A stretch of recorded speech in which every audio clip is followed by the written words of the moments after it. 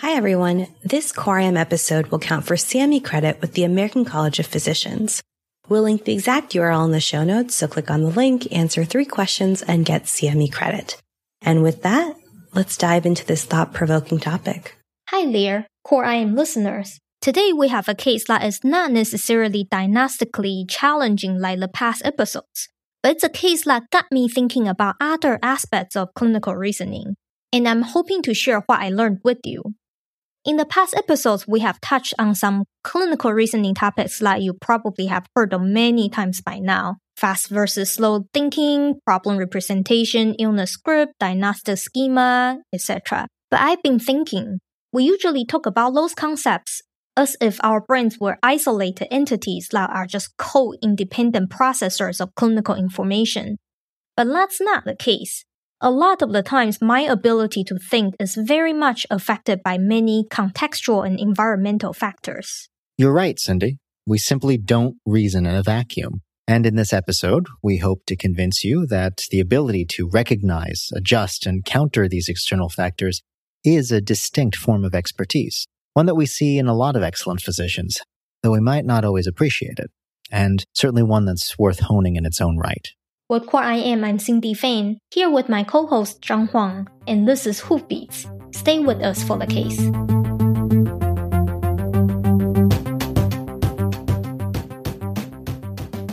So I was working the medicine consult shift one day when I received a phone call. Hi, I'm calling from the labor and delivery floor. I have a new consult for you. This is a 36-year-old Gravida-1 Para-1 with a past medical history of vasoprevia and elevated serum alpha-fetoprotein. So what happened was earlier this week, she was at her 28-week routine ultrasound, and it showed, unfortunately, an intrauterine fetal demise. So she was admitted to us for induction labor. She was found to be hypertensive to the 180s over 100s and possibly in HELP. We induced her with oxytocin, delivered in the OR yesterday. Intra-op, she got IV labetalol. Her BPs are doing better now. So the reason actually for the consult is she's hyponatremic. Her sodium this morning is 119, down from 134 on admission just 20 hours ago. So we did repeat the sodium and it's still low. It's at 117 now, just around her out. She doesn't have any past medical history, past surgical history, no home meds except for prenatal vitamins. Right now, she's on a magnesium drip for her preeclampsia.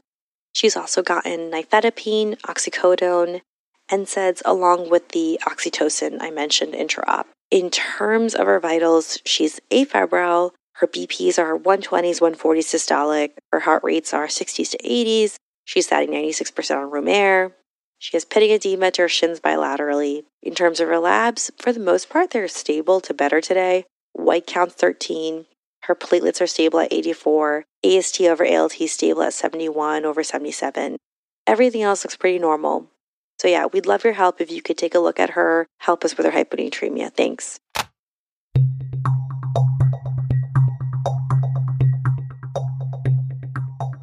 I think every time the consult phone rings, there's always an increase in heart rate by about 10 to 20 beats per minute. Orthostatics kick in, I guess. And then when it's a call from labor and delivery, it goes up even more. For this case specifically, this one was even harder for me because it's hyponatremia.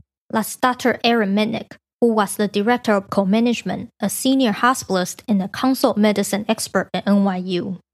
Yeah, he is a very experienced clinician in consultative medicine. And actually, I was once Aaron's med student, and I can tell you, it is very hard for me to imagine him actually becoming tachycardic when the phone rings. He's just being modest. Similarly, I bet he's also being humble about hyponatremia being something that's difficult for him. Though I do hear that comment frequently from both learners and experienced physicians alike, even though I know for sure everyone has encountered this problem many, many times.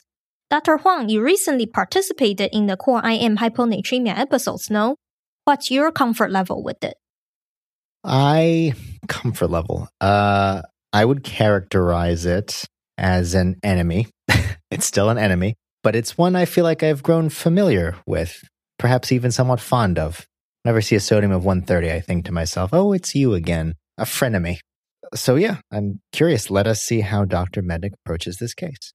I'm very concerned about this patient. And so I'm definitely going to go see this patient, of course. I'm not going to delay going to see her. I need to see what she looks like.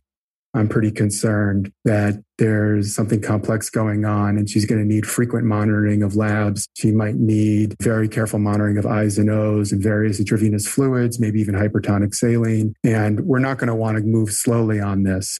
So I think that's important to figure out early out is a disposition. How sick do we think this woman is? And what is the risk of something getting worse, her cerebral edema getting worse or developing seizures or actual eclampsia?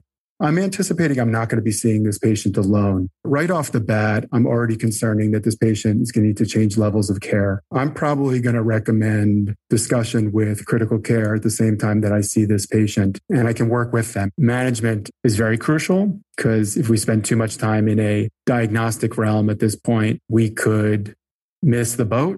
So Dr. Mitnick's initial response is very different from our past discussions, right? All our expert discussions in the past sort of dissect information in the traditional academic conference style. The patient's not right there in front of them. They are not under any kind of pressure. The discussion is more academic than anything. Dr. Mitnick here, though, he's not performing slow analytic reasoning while smoking a pipe on an armchair. He's entered a state of heightened vigilance and choosing to make management plans first based on his assessment of the situation. I got to say it's a lot more realistic and similar to my reaction when I got the call. So we would say that our discussant is exhibiting appropriate situational awareness. And that's a piece of jargon that we have probably heard a lot in handoffs and discussions about patient safety. Obviously, I'm simplifying it to the point of butchering it. But the situation awareness theory as proposed by Inslee in 1995 basically says, we appreciate environmental factors, form a perception of what's going on, and then determine the appropriate problem-solving strategy. Situation awareness is something that precedes, prepares, and primes our mode of thinking. When we sense a situation that calls for it, we enter a hypervigilant state.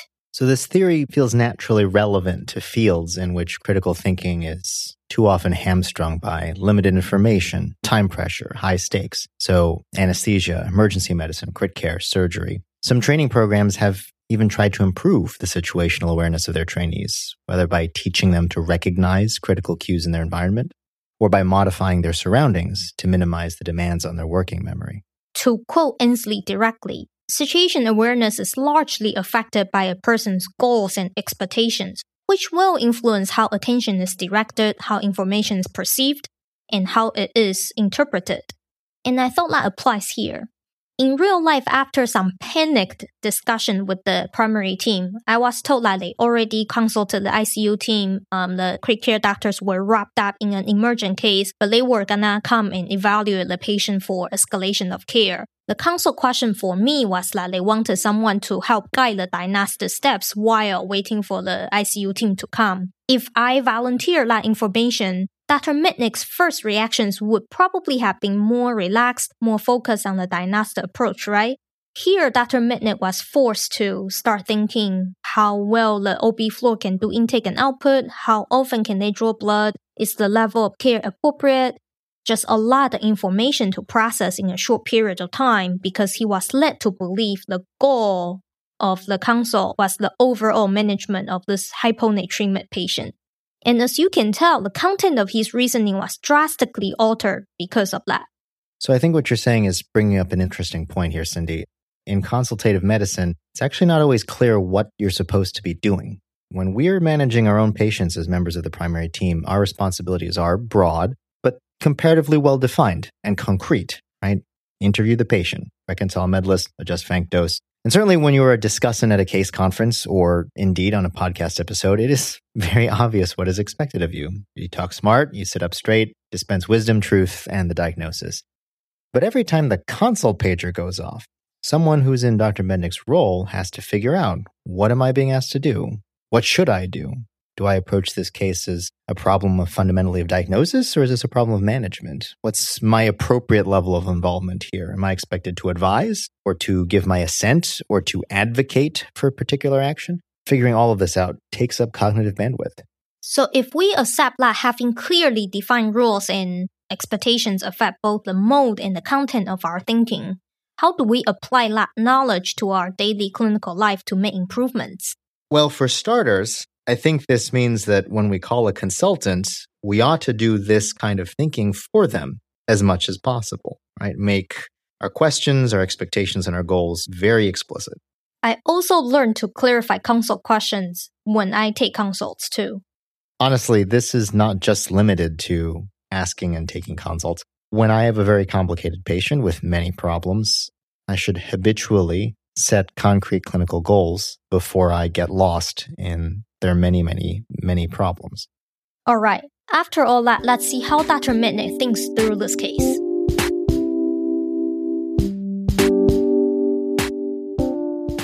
The next thing is really what is driving it. When I see a rapid drop in sodium like this, one of my first questions is just to rule out pseudo-hyponatremia. And so for that, I would need to know what the glucose is. When I see a rapid decline in anything or a rapid incline in anything, I always think about things that we did to the patient, so things that are iatrogenic. And one of the big causes is drugs. And so one thing that I think is very important, so my first perioperative point, is to always take a look at the OR flow sheet. All electronic medical records and paper records, sometimes it's very hard to know what actually happened in the OR. If you just look at the med administrations that happened in the hospital, you might miss some things that happened in the OR. See which medications were actually given, see how much fluid was actually given, see how much blood loss actually occurred, see how many pressors were given, and not just trust the brief post-op note.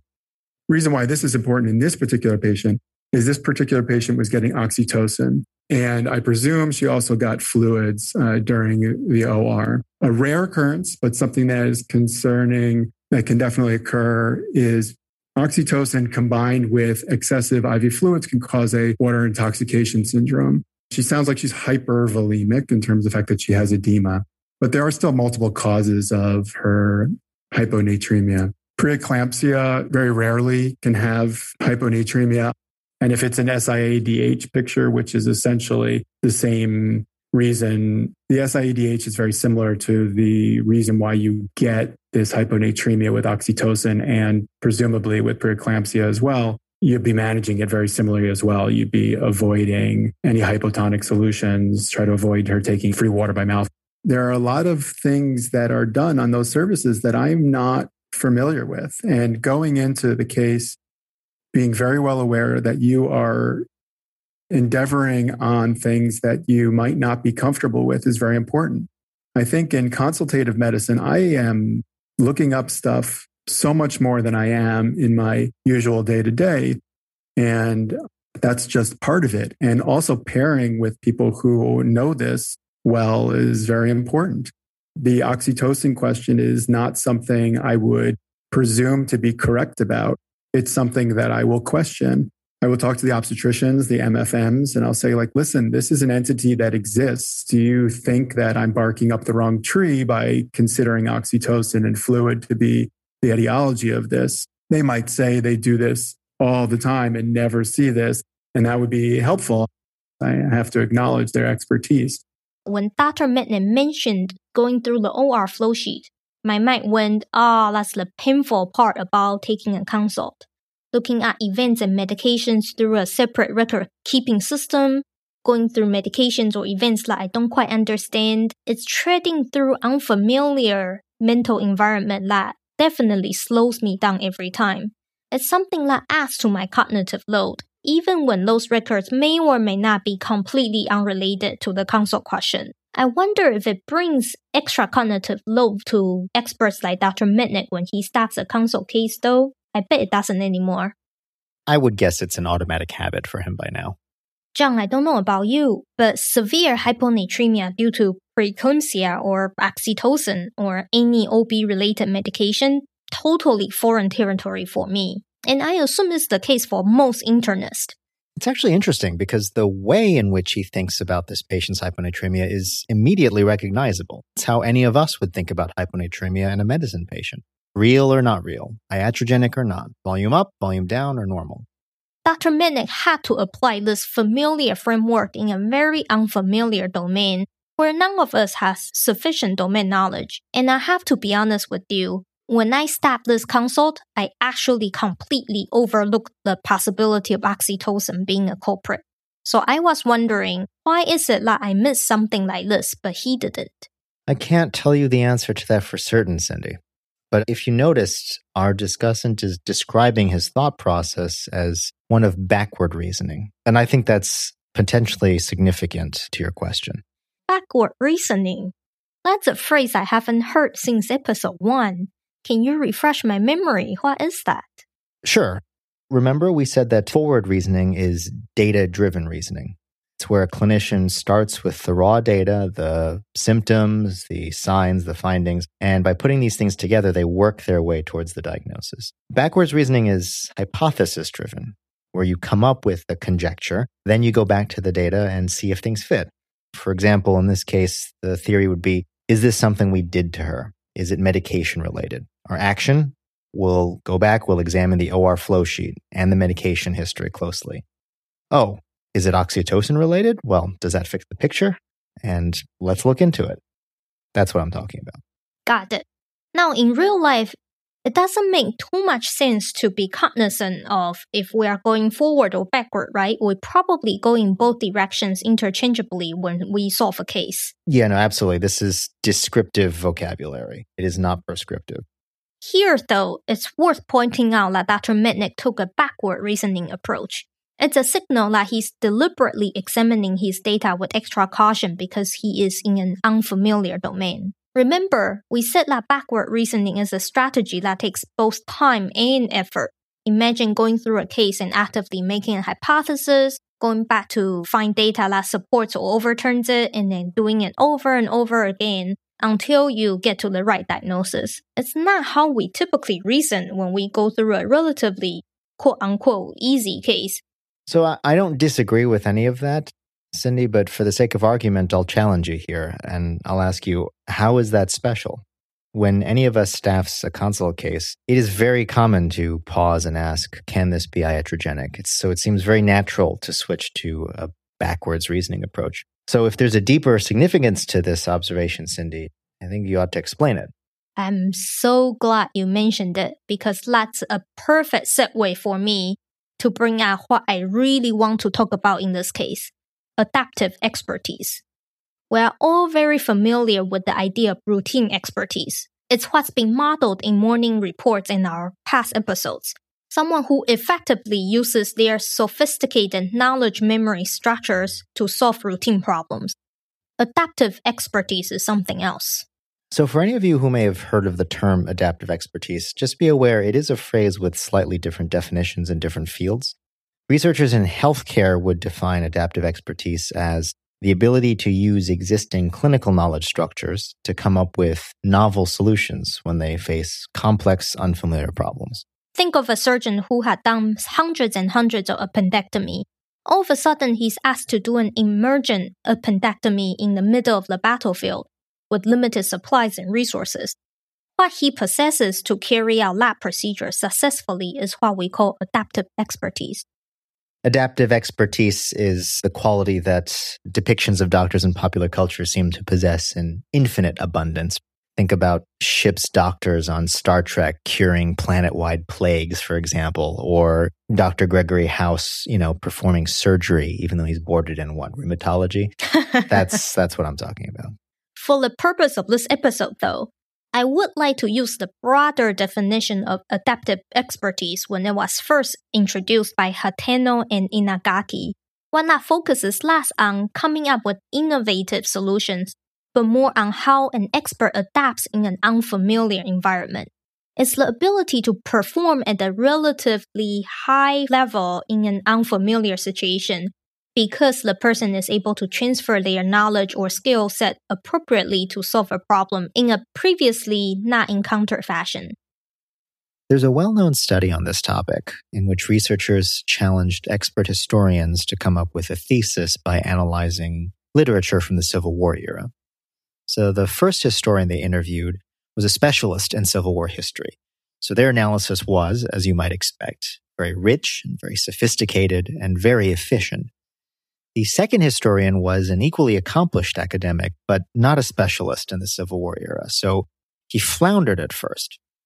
But the authors observed that, given enough time, he was able to put together a coherent analysis, and he did this by adapting specific strategies. Authors noted the way that he asked questions, that he had a habit of continuously revisiting his earlier assessments, and that he very methodically reconciled apparent contradictions between source texts. Notably, these strategies were not used prominently by the first historian. He could rely on his pre-existing knowledge to make large inferences and leaps. So one might say the second historian's use of these adaptive strategies were a marker of inexperience, right? A marker that he was outside his domain of comfort. Nevertheless, they enabled him to succeed. So similarly in medicine, when we're dealing with unfamiliar problems, we often don't know enough to make sound inferences, to engage in the sort of grand data-driven leaps and forward reasoning that we like to glorify. Instead, we flail. We speculate, we hypothesize, then we go backward into the data to see what sticks. It's definitely not as sublime. But ultimately, what matters in the end is how well we implement and balance these two strategies. In this case, the patient's sodium was dropping at a precipitous rate, which triggered the iatrogenic hypothesis and led to the close examination of the medication list. But does every case warrant the same kind of stance? Every time we staff a surgical consult, it's so easy to open up the OR flow sheet and see a sea of unfamiliar medications and be tempted to ask, is this problem ahead caused by something iatrogenic that I do not know about? And before I know it, I would be looking at every single one of those medications one by one. And that's not really an effective use of my time when I staff every surgical consult, right? No, of course not. That instinct, being able to recognize when that approach will be profitable versus when it will be wasteful, that is a mark of the adaptive expert. It's funny you mentioned that. I definitely want to come back to that point later in this episode. But now that I'm hearing you say this out loud, Cindy, I have to ask, are we just saying experts just implement and execute the same strategies but better? Because that is an unsatisfying answer. I feel like that's not what our segment is supposed to be about. How do we get better? That's the question. I agree with you, but I also have to be honest with you. I don't have an answer to that. I hope I have convinced you at this point that when we reason in an unfamiliar environment, we slow down, but we also consciously or unconsciously utilize different reasoning strategies that may compromise efficiency and may or may not be appropriate for the situation. I think that being cognizant of that fact is at least the first step. Just a quick word from our sponsor. We all want to eat healthier, but let's be honest, between our busy schedule and the endless prep and cleanup, it feels kind of out of our reach. We often are aiming for better nutrition, but end up compromising for quick fixes that are anything but healthy. Now, imagine a different scenario. Picture a day where you're coming home to gourmet, nutritious meals that are ready in just 2 minutes. With Factor, that is possible. Factor delivers delicious, chef-crafted, dietitian-approved meals right to your door, ready to heat in just 2 minutes, giving you over 35 weekly options to choose from Calorie Smart to Protein Plus to Keto. And don't forget, they have 60 plus add-ons for an extra boost from breakfast to midday bites, so you're not spending all your time and money in the hospital's cafeteria. So no prep, no mess, just real mouth-watering meals tailored to fit your schedule and dietary needs. With Factor, you're not just saving time, but you're elevating your meal game without the hassle of cooking.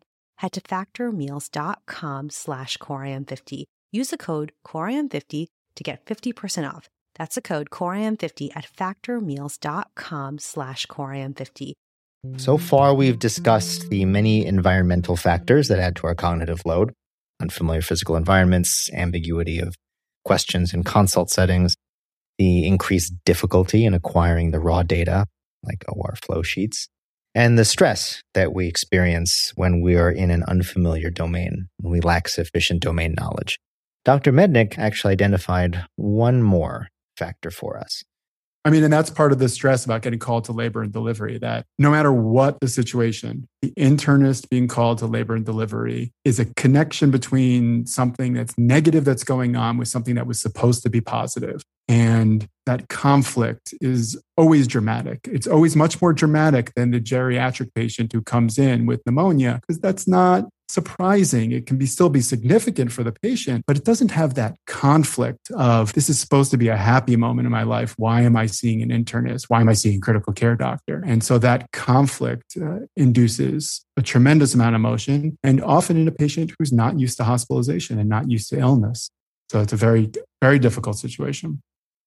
I remember when I staffed this consult, I asked the primary team if the patient was having any neurologic symptoms due to the drastic drop in sodium, and they told me that the patient had a headache from crying all night.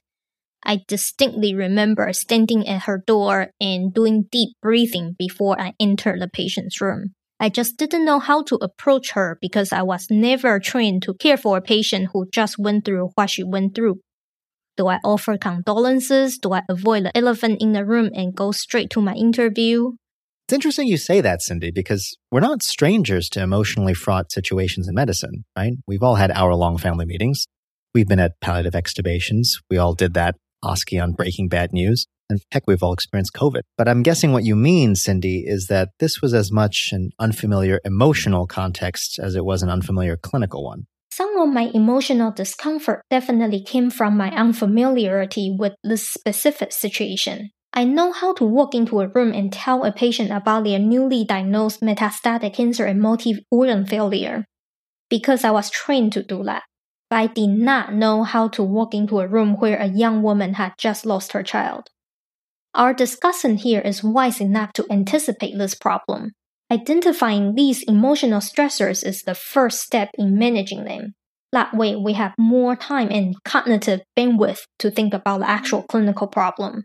Dr. Mitnick's suggestion is to ally with the primary team, check in with them before visiting the patient, or maybe even go to the bedside together if their relationship is good, just so we're not random people barging into the room.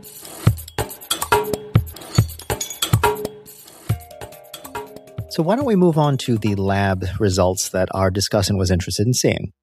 So just to recap, on the morning of hospital day 2, when Medicine was consulted, the serum sodium was 117. Her glucose was normal. Her urine osmolality at that time was 442.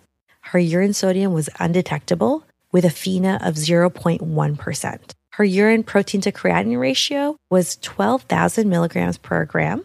On exam, she was alert, normal vital signs, fully oriented, answering questions appropriately. Her family, her nursing staff hadn't noticed any confusion or abnormal behavior.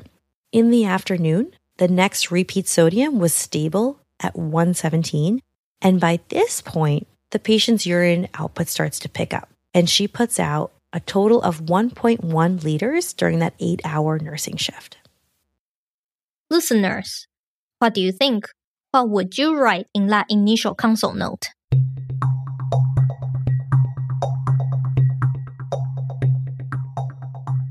So her kidneys are responding to her hyponatremic state. She has no sodium at all in her urine.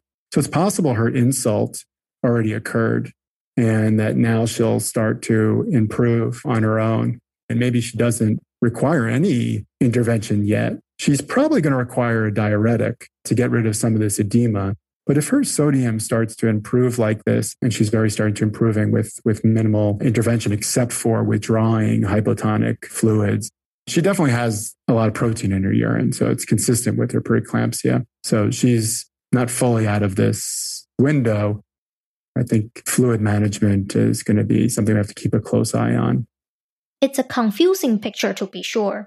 The urine in the morning, the osmolality was high, but with that sudden increase in the urine output and the stability in the sodium level, Dr. Mitnick is suggesting that whatever caused the patient to be hyponatremic may have been in the process of reversing. He's saying the correct action might be to watch to see whether her kidneys put out enough free water.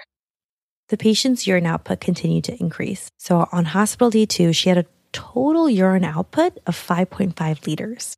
And on day 3, an additional 4 liters output. And as this was happening, her serum sodium steadily increased From 117, it rose to 125 by the end of day 2 and to 133 by the end of day 3 and normalized on day 4. So what happened, Cindy? So in the end, she did not require much intervention. It was difficult to tell if her hyponatremia was driven by hypervolemia secondary to preeclampsia or was there a combination of hypervolemia plus SIDH. But it became really clear that in the next few hours, she entered a state of brisk autodiuresis, which according to the OB team and the senior nurses on the floor, it's not uncommonly seen in patients recovering from preeclampsia. Like what Dr. Mitnick predicted, it all came down to fluid shift at the end. Have you seen any other cases like this since? I've seen one more, not as prominent like this. Oh, interesting. So you've seen one more. Yeah, a lot milder though. But same phenomenon. Is there any explanation for why this happens? So I'm not quite sure. Before this case, I've never seen patients with preeclampsia. Haven't seen that many OB patients, to be honest. Seeing a human body retain and autodiurese more than 10 liters of fluid in the span of 3 days, it was fascinating and scary at the same time. So I read that a little bit on severe hyponatremia in preeclampsia patients. I learned that it's very rare actually. There are case series out there. But in complicated cases, the management even involved consideration of fetal sodium, risk of fetal seizures, fetal urine output, and most importantly, the determination of timing of urgent delivery. So most patients end up like your patient? They do okay? I would say in most cases, once the patients get out of the preeclampsia state after delivery, their sodium seems to always rapidly normalize, like in our patient. Interesting. Preeclampsia patients with severe hyponatremia are thought to have hypervolemia, SIDH, or a combination of the two. In patients with hypervolemia, it's thought that inadequate placental blood flow leads to placental angiogenic factors and endothelial growth factors, which leads to maternal vascular dysregulation and ultimately proteinuria and edema. The volume retention and in most patients, nephrotic range proteinuria lead to low effective circulating volume and then the turning on of ADH, much like in cirrhosis and heart failure patients. And then you mentioned SIDH as another mechanism? Yeah, SIADH in preeclampsia is more complicated. Of course, there are pregnancy-associated factors like stress, pain, or the oxytocin Dr. Mitnick spotted. But those factors are fairly common, right? But we don't see that many severely hyponatremic cases in preeclampsia patients. So there are some postulated mechanisms. To be honest, I don't quite understand them. Some say that the defective placenta in patients with preeclampsia doesn't produce sufficient vasopressinase. That's a placental enzyme that inactivates ADH. It's a mouthful. I'm reading what I do not understand at all. You know, for a little while there, I let myself really think I finally knew everything there was to know about hyponatremia. But now you tell me there's a placental enzyme called vasopressinase. So Cindy, you'd asked me at the beginning of the episode what my personal comfort level with hyponatremia is. And you also mentioned that most of us, regardless of our level of training, have seen a lot of hyponatremia cases, at least in medicine. So just one more time, I'm going to paraphrase something that Dr. Gurpreet Dhaliwal has said that we've quoted before, which is that there is a difference between an experienced clinician and an expert clinician. We had to ever choose a motto for Hoofbeat, Cindy, I think that might be it. For any given clinical problem, most of us learn and we improve. And then we get to a point where we're good enough. And then what happens next, I think, is key. In many cases, we stop learning. Seeing 100 elderly ladies with tea and toast diets on thiazides, back to back, that would make me feel very comfortable about seeing hyponatremia. But obviously that experience, that would not make me an expert. If I was striving to be an expert in hyponatremia, I would be seeking out the kinds of complex cases that, you just gave to us from you, my colleague, from journal articles, from conferences, from podcast episodes, and so on.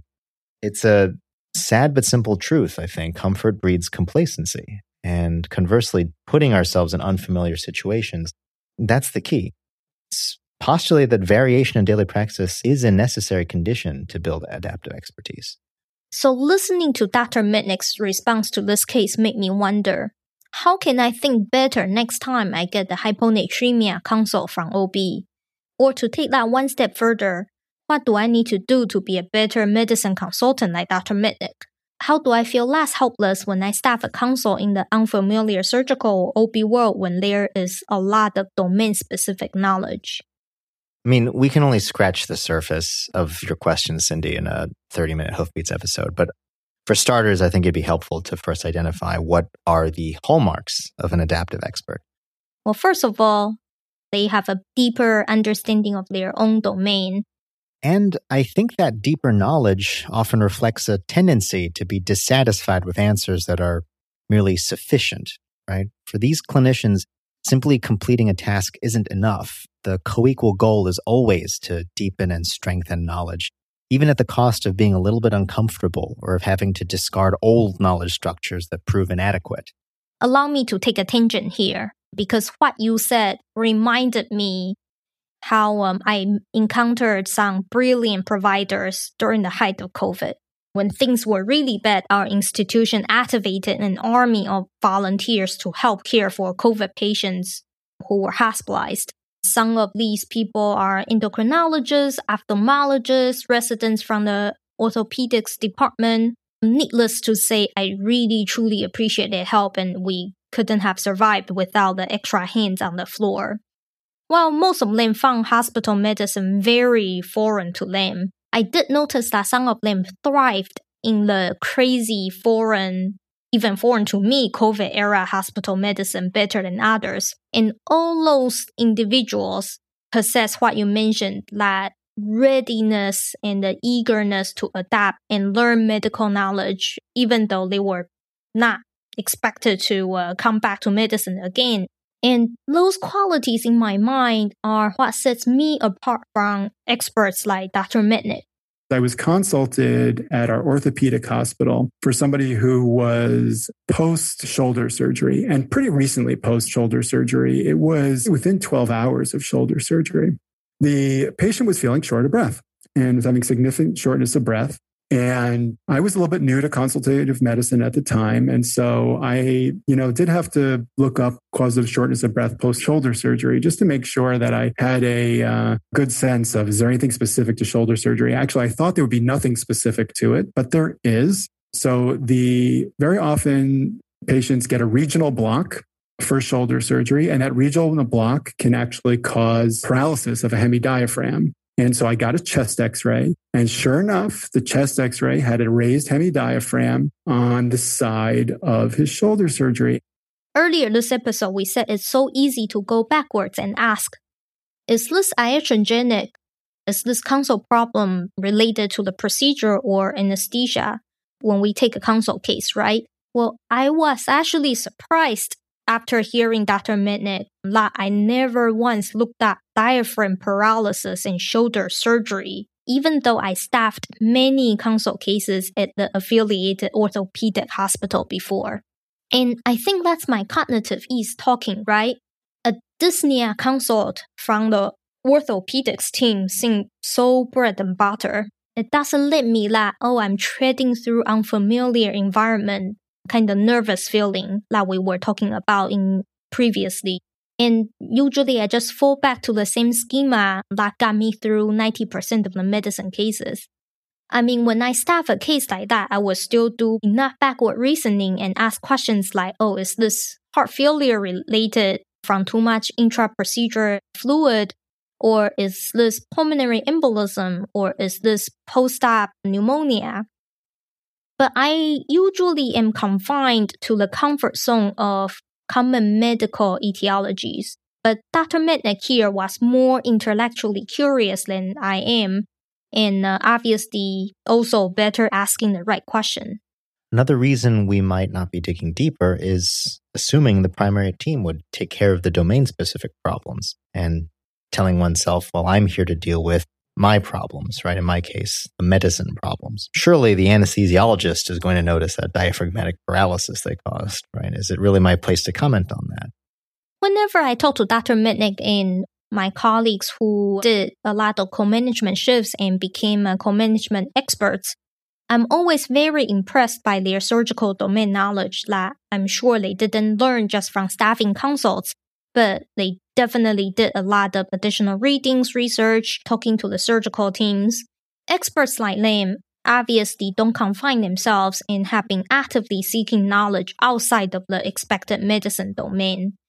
And I used to do that when I first learned to staff consults as a resident. Well, back then I did it in an aimless fashion where, because I was not good at this backwards thinking, I would be reading through every procedure complication or be looking up every anesthesia medication. I mean, it was a very stupid way to do that, but I was a lot more intellectually curious. I wonder what happened to me. Why am I not doing that anymore? Well, the factors we mentioned in this episode are always going to be in the way. Time constraints, caseloads, the cognitive strain from various sources.